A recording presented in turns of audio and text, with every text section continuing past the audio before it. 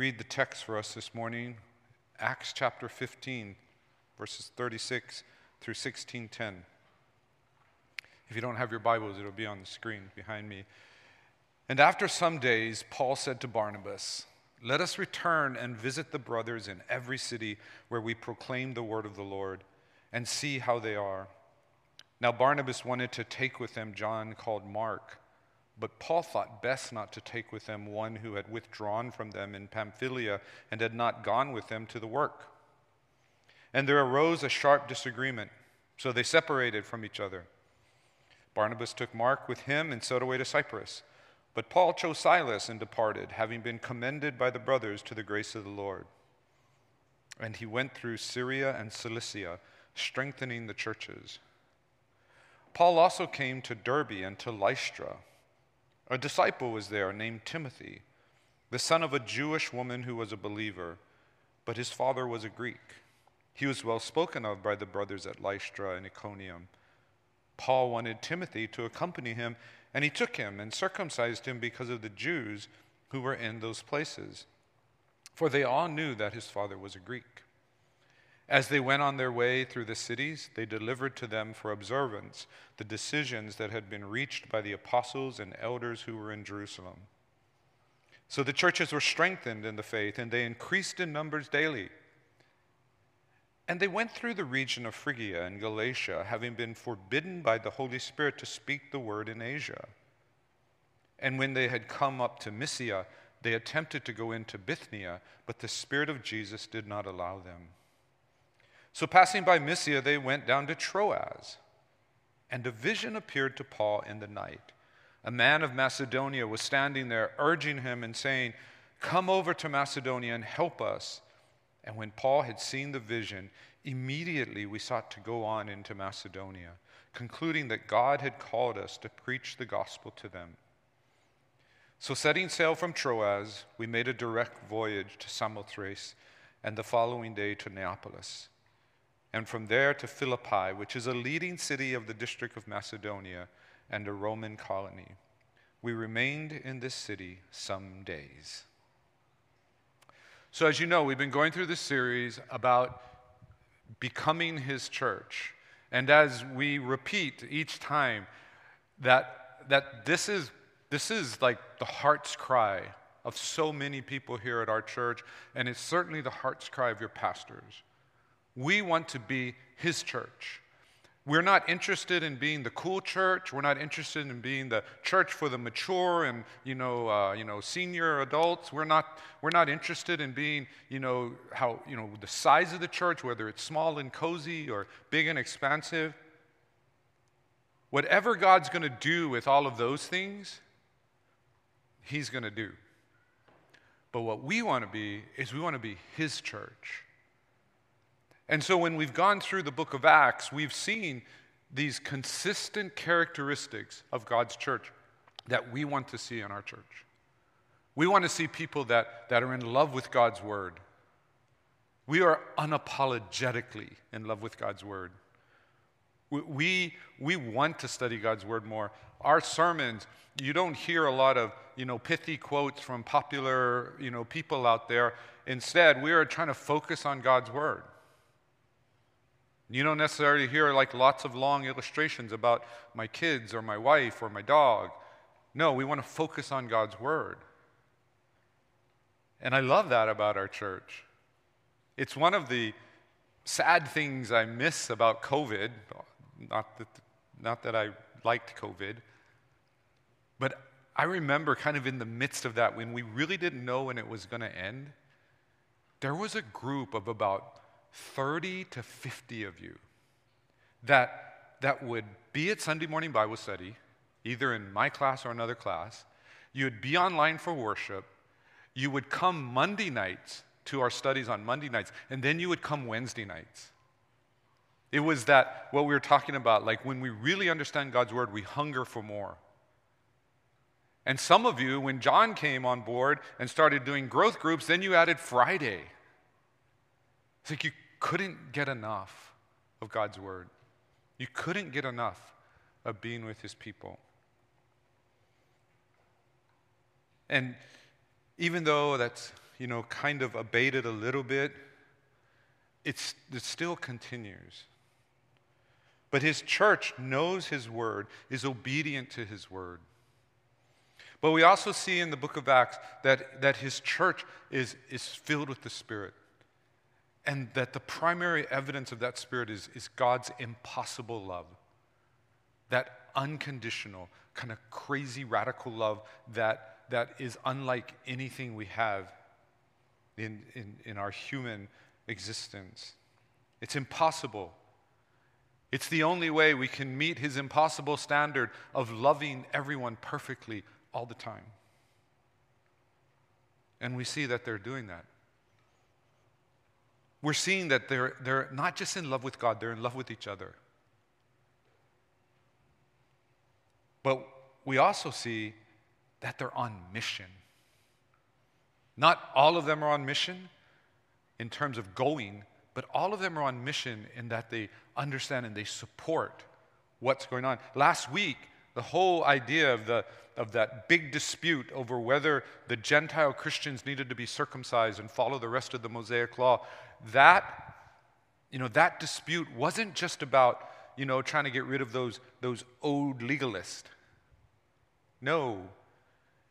It was understanding that it's at the very heart of the gospel, but it's also the heart of the gospel being taken to the entire world. What is the gospel? That's what they were defining. But they were defining it so that they could communicate it around the world. They had no idea that there was a whole part of the world they didn't know existed.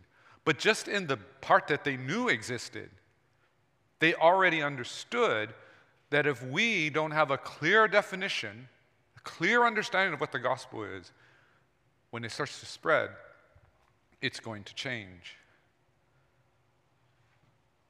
And we know they faced problems from the very beginning. They faced internal problems. They faced external problems. People had to adjust. They had to adjust because before, if you were following the Jewish faith, you just pretty much hung out with people following the Jewish faith, whether they be ethnically Jewish or Gentiles. And everybody could kind of hang out. But then all of a sudden, there's these Hellenized Jews that start showing up. And these are the people that a lot of the traditional Jewish people, before they became Christians, would have thought were kind of like sellouts. Like they're just rejecting their past and embracing, whatever's new and recent. And now they're there. And then they go to the Samaritans. And the Samaritans, they had this long-standing feud with the Samaritans. Yeah, there were some like ethnic issues there, but the bigger issue was the religious issue that the Samaritans felt they were following true Judaism. That their place of worship was the true place. That their Pentateuch, their first, what we would call the first 5 books of the Old Testament, was true. And now they're welcoming these people as brothers and sisters.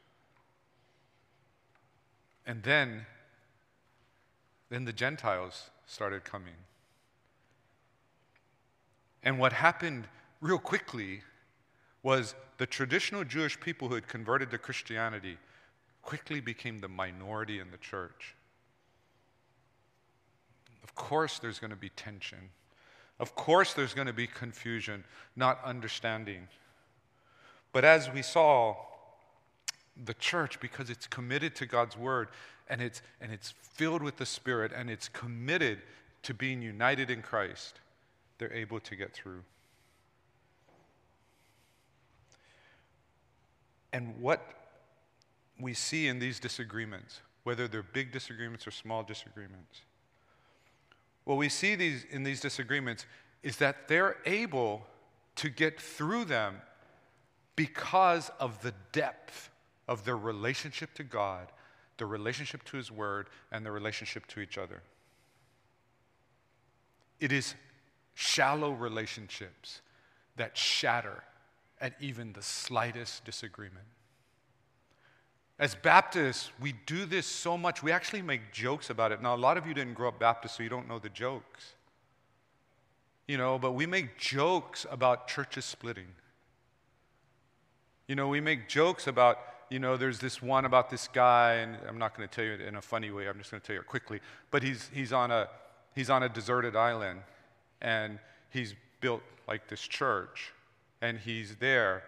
And so when he gets discovered, somebody comes and they notice there's another church building just a few hundred yards away. And they ask him, why do you have two? And he goes, oh, because, we had a split. And so I started a new church. And that's what we become famous for. And the things we argue about, the things that can cause our community to fall apart, well, it can come from shallow relationships. But let me tell you something about what these healthy, deep relationships, they can help us get through these disagreements. But deep relationships come from deep relationships to Christ and deep relationships in Christ. We cannot just try to be better friends. We cannot just try to be, closer to one another. We cannot just try to, make our own human bonds work. If we're going to have deeper relationships in our church, they come from our deeper relationship to Christ and then our deeper relationships in Christ. Don't have time to unpack that. I just want you to kind of let it kind of sit in your head so you can kind of stew on it for a while. But that's what we see in this early church. They face persecution we don't know. They face internal pressures we don't know. And yet they come through it in unity. And so the church had just resolved in chapter 15, they had just resolved the greatest threat to its unity, the greatest threat to its gospel. And now we read about Paul and Barnabas ready to go out on the mission field, and they have a disagreement. And their disagreement is over what to do with that John Mark guy. You guys remember from the first missionary journey? First missionary journey, Paul, Barnabas, John Mark, there probably were others. They go to the island of Cyprus, and they actually have great success there. Barnabas is from Cyprus. He knows people there. John Mark, who's Barnabas' cousin, is probably also from Cyprus or familiar with it. Everything seems to be going well. When they leave Cyprus and they get back to the mainland and they're about to head off on the most difficult part of their journey, if you remember, it was a 100-mile journey uphill. Difficult part of their journey, through barren lands, through lands where there were bandits that would constantly rob travelers. When they got to the hard part, John Mark's like, I'm good. Going home. And he leaves. Well, Paul and Barnabas disagree. Barnabas is like, come on, let's bring this guy. Give him a chance. Paul's like, no, this guy abandoned us. He left us. He couldn't finish the job. There's this sharp disagreement. Even now, when I just say that, most of you are dividing yourselves up into groups that you don't know. You're like, Barnabas was right. John Mark just needed another chance. And others of you are like, Paul, too bad. You had your chance. You wimped out. Sorry, we can't keep carrying you. We divide up into those camps, and that's what happened with Paul and Barnabas. Luke doesn't give us any idea about who's right. Whenever I talk about disagreements, there's 4 possibilities. When it's just 2 sides. There's 4 possibilities. One side's right? So either you're right or the other side's right. That's 2 possibilities. But the other 2 possibilities is both of you are wrong. And both of you are right. We have no idea here. But here's what we do know. The result of this is 2 mission teams go out. 2 mission teams go out and continue to do the work. We do know this: Timothy, who is going to become one of the really important members of the early church, he's connected with.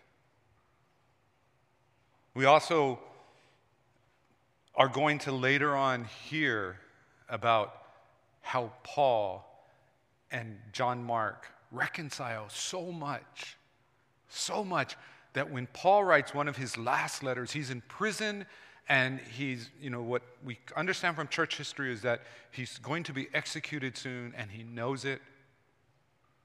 And when he writes a letter to Timothy, he says, John Mark is one of my most trusted, dependable helpers. So we know amazing things happen where this reconciliation takes place. Later on in the book of Acts, you're going to hear about Paul and Barnabas ministering together again. So they have this disagreement, but they continue to go and they continue to serve, and they eventually reconcile.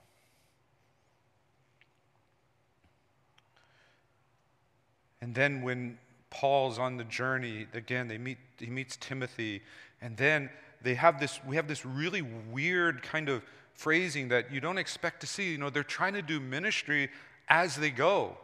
They're just trying to, wherever they'd gone before, and then other places, and then all of a sudden, again, Luke doesn't tell us what happened. He just says they were forbidden by the Holy Spirit to speak or to do ministry in, he says Asia, which he probably means Asia Minor, area we would call Turkey.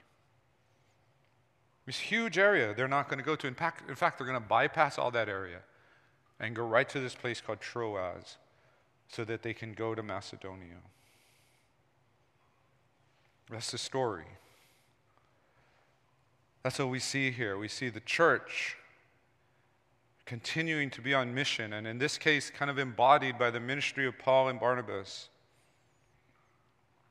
So what do we get from this? What do we understand? What do we understand about what his church does? Well, first of all, when there is disagreement, his church continues on mission. One of the things that I've seen before, whenever, I've lived long enough to see churches that fight, and I've seen factions break off from churches. And I'll tell you, rarely, if ever, do both sides stay on mission. And sadly, sometimes both sides fall. Sometimes they just become so obsessed with each other that they forget that they have a mission that God's given them. Sometimes one continues on, but the other group just kind of disappears. You see, we're not talking about disagreement over essential doctrine. We saw what happened when you have disagreement over essential doctrine. We need to understand what essential doctrine is. We need to uphold it. We need to follow it, believe it. That's who we are. But whether to take somebody on a mission trip, it's a little different. But there is this thing that comes from disagreements, this problem that comes from disagreements that is attached to our mission. And that problem is this: how we disagree as Christians affects our witness. A lot of churches, and I would say not just churches in Hawaii, but a lot of churches just decide then, well, we don't want to mess up the witness, so we're just not going to publicly disagree.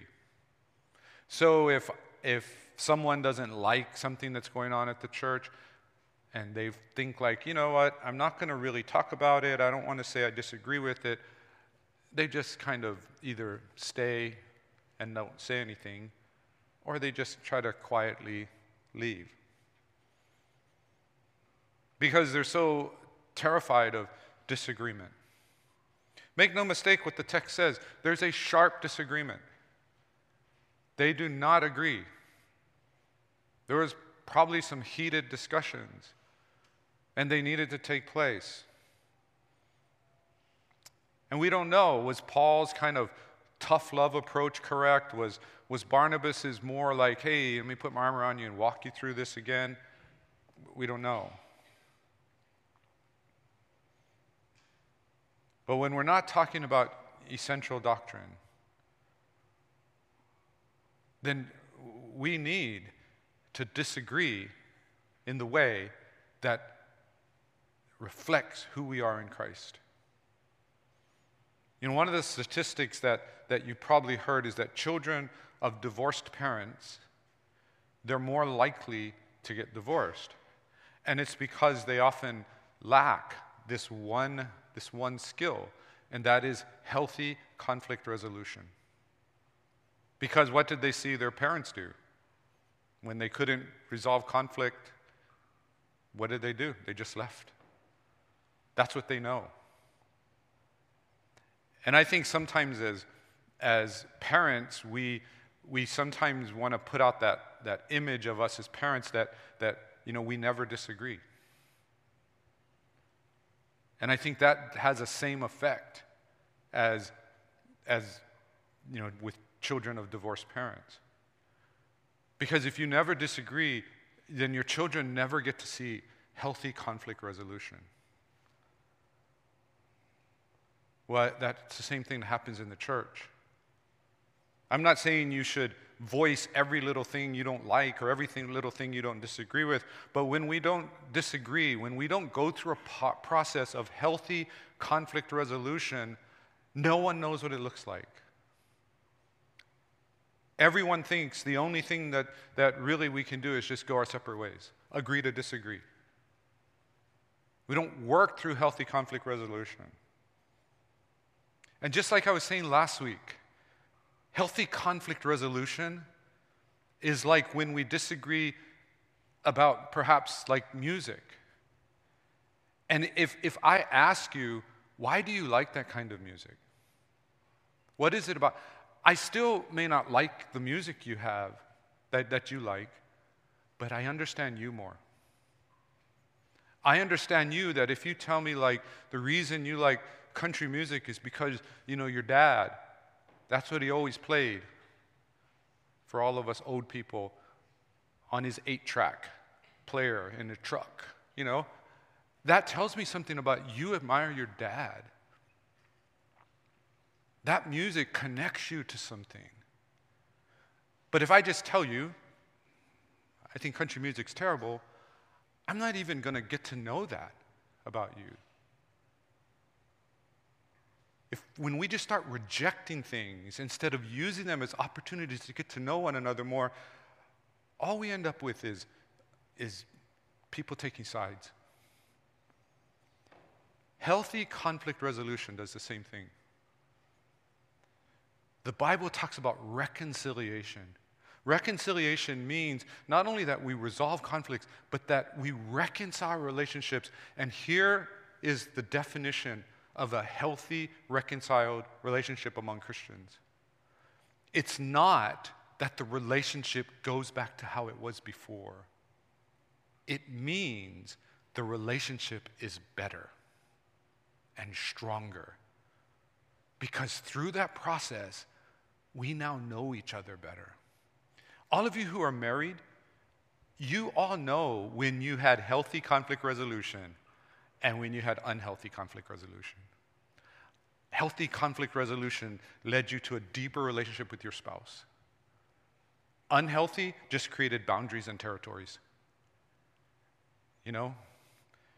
She doesn't like that I throw my dirty clothes on the floor. What she sees won't hurt her. So we find places she doesn't go, right? I mean, we never resolve. We didn't grow closer. Oh yeah, we don't fight about it anymore. We know this is eventually going to be reconciled. We know that Paul and Barnabas are eventually going to serve together, and John Mark is going to become one of Paul's most trusted helpers. But at this point, they disagree, but they stay on mission. They stay on mission. And I want you not to miss this. Staying on mission doesn't mean Paul goes, well, fine, you take John Mark, I'm going to go off by myself. No. Paul understands Christian mission is never a Lone Ranger endeavor. It's never going off by yourself. He puts together a team, and we know of at least 3 that are on this team. Silas, then Timothy, and Luke. They stay on mission. They don't stay on mission to try to show each other. They don't go in competition. Barnabas goes to Cyprus. Probably because Barnabas went, you know what? That's baby steps with John Mark. He could handle Cyprus last time. Let's go back there. Let's go back to where there was success. And then let's kind of, help him grow and move on. And Paul doesn't go, you know what? I'm going to go to Cyprus too and show you how you're doing it all wrong. No, he goes, no, I'm going to go to this other area in Galatia and Phrygia and all these other places we visited. We stay on mission. We continue to do his work with the same spirit of love, same desire to make Jesus' name known and make his name great. The second thing we see here is that rather surprising part when he finally meets, when he comes here with Timothy and he says, I want Timothy to go on a trip with me. I want him to minister with me. But he says, Timothy, you need to be circumcised.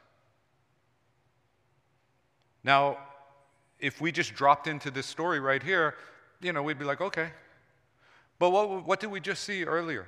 We just saw earlier that they had this huge council, this huge dispute that said, Gentiles, you don't have to be circumcised.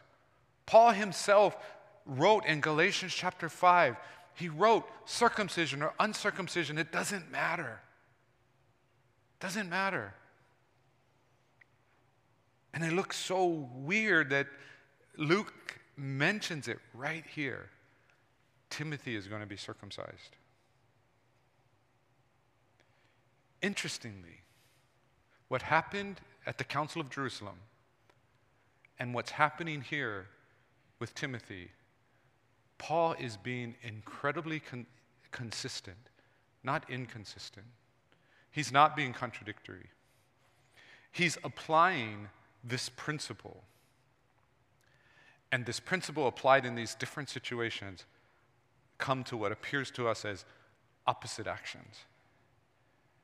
And the principle is this: nothing stands in the way of the spread of the gospel.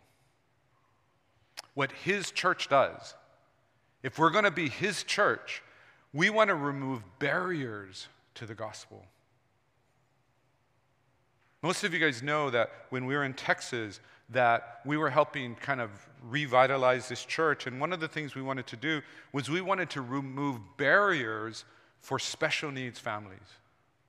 We wanted to remove barriers for children and others that had special needs. And so that's what we set about to do, to try to remove those barriers. Again, we're not trying to compromise the gospel. We're not trying to make the gospel easier to accept. No, we still wanted to preach God's word. We still wanted to be the church. But we wanted to remove those barriers that most churches, not really intentionally, but most churches had set up. You see, in the Council of Jerusalem, the barrier that would have been for a lot of Gentiles and people like Timothy, who was part Gentile, the barrier would have been to have required circumcision. It wasn't just that it distorted the gospel, it did distort the gospel, and that was bad enough. But it also created this barrier, unnecessary barrier. And so the ruling was, let's not have stumbling blocks for Gentiles. No circumcision required. However, we know what Paul would do. Whenever Paul would go to a city, the first place he would go is to the synagogue. And that's where he would begin his ministry. Even when he said, my ministry is to the Gentiles, he still went to cities and started in the synagogues where the Jewish people would meet. He would go there. And he knew that in the Jewish mindset, the fact that Timothy's mother was Jewish, they considered him Jewish. Paul seemed to know that Timothy wasn't just going to be a guy that went on a trip with him and then, never did anything else.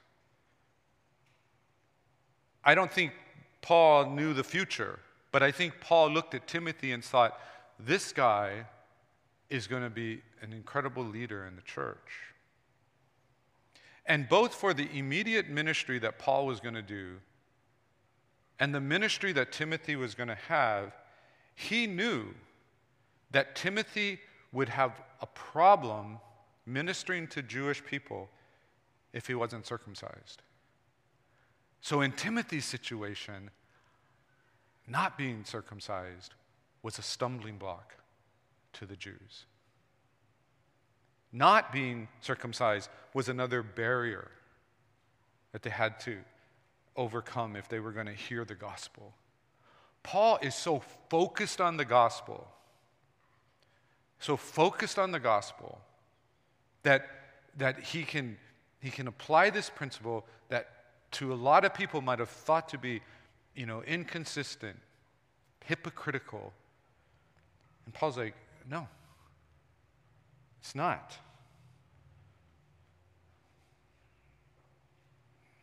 There's these stumbling blocks that the church has placed in the way of people receiving the gospel. One of the things that they try to help, people do, especially people who've spent their whole life in church, is to learn that a lot of the language we use in church it doesn't have the same meaning outside church. And in fact, some people don't even know what the words mean. It's why I'm always careful when I talk about God's love. Because the world has this understanding of what love is. And there's this stumbling block that if I just talk about that God is love, that I can get a lot of amens or I agree with you from people who aren't Christians. Because they believe that, you know what? That fits with my agreement. With my understanding, my beliefs that all religions are about love.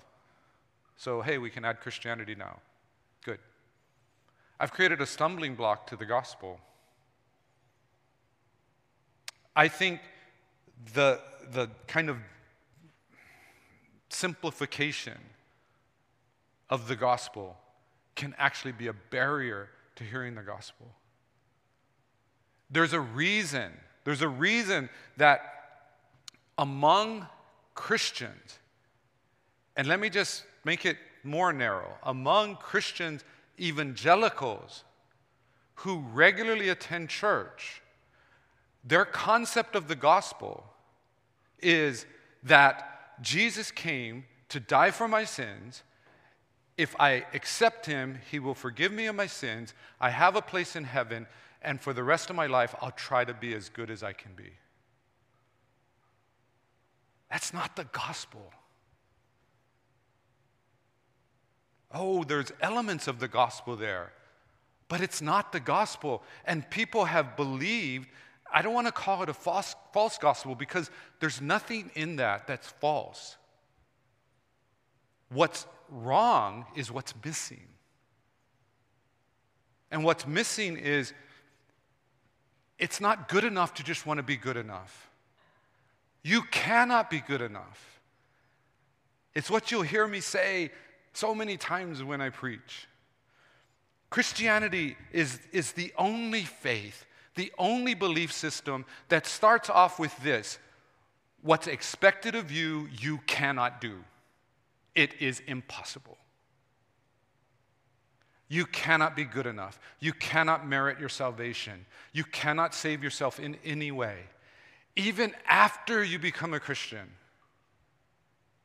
even though the New Testament tells us again and again, be diligent, bring your best effort, do as much as you can to follow Christ, it still says, what makes that valuable, what makes that effective, is what Christ is doing in you.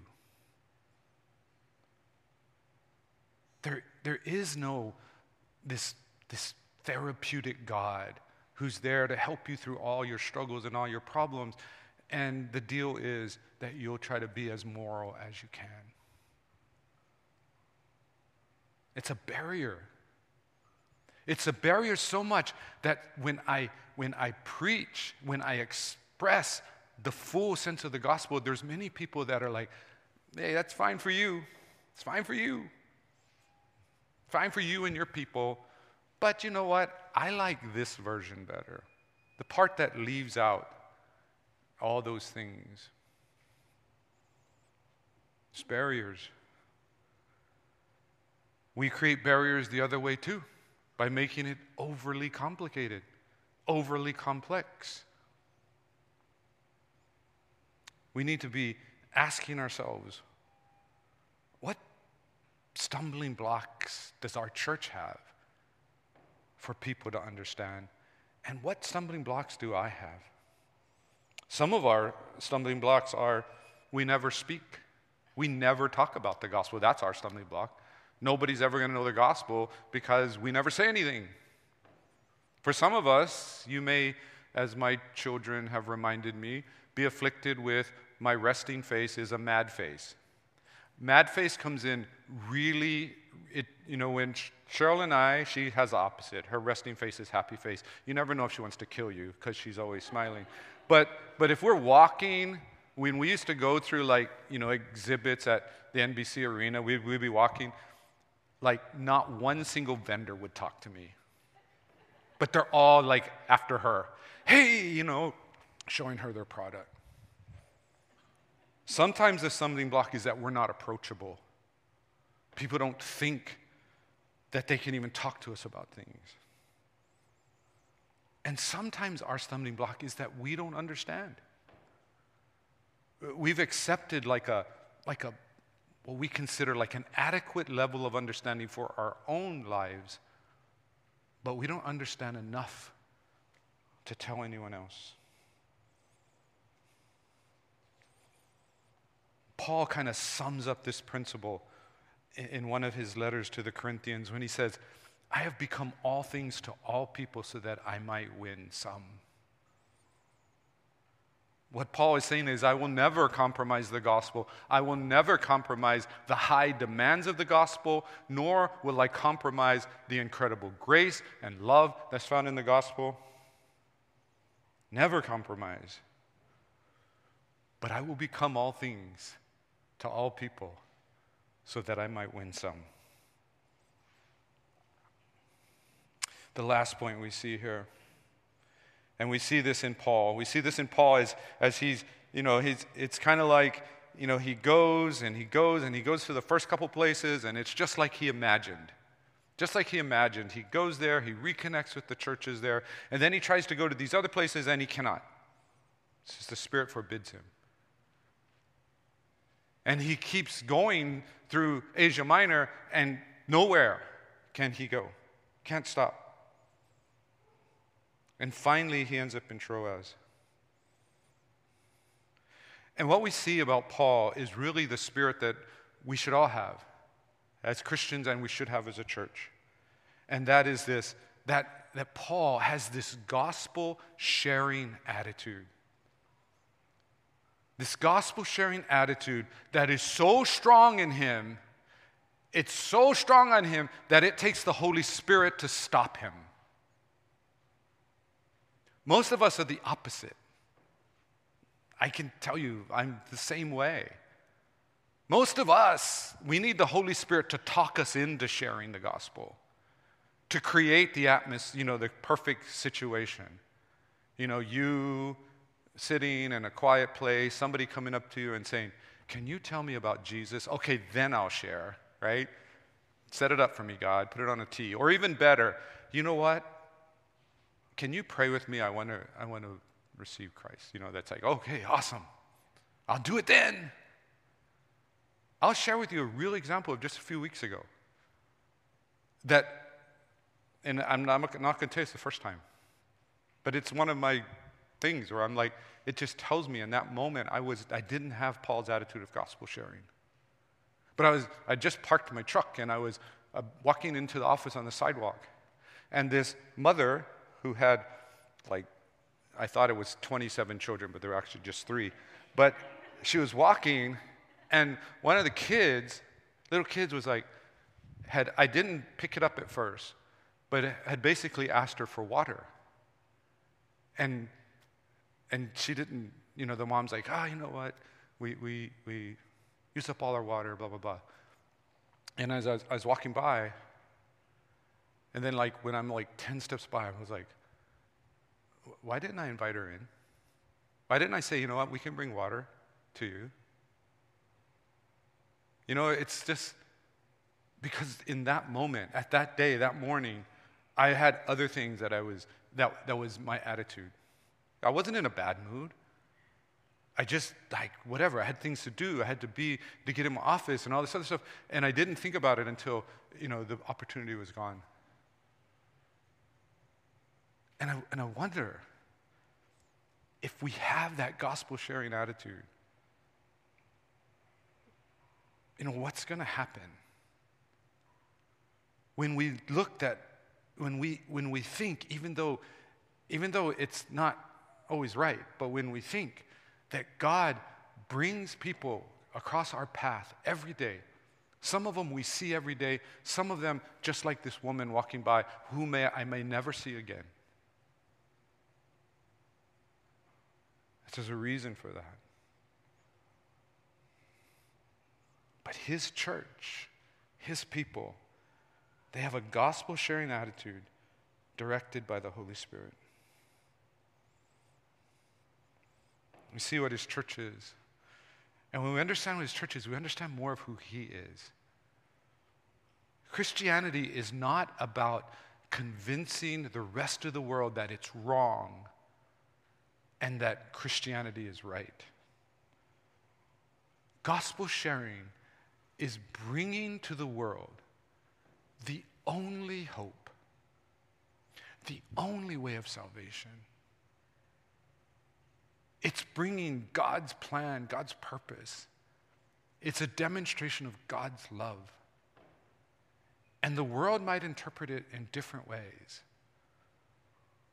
But if that's who we are and why we do it, why would we not have a gospel-sharing attitude?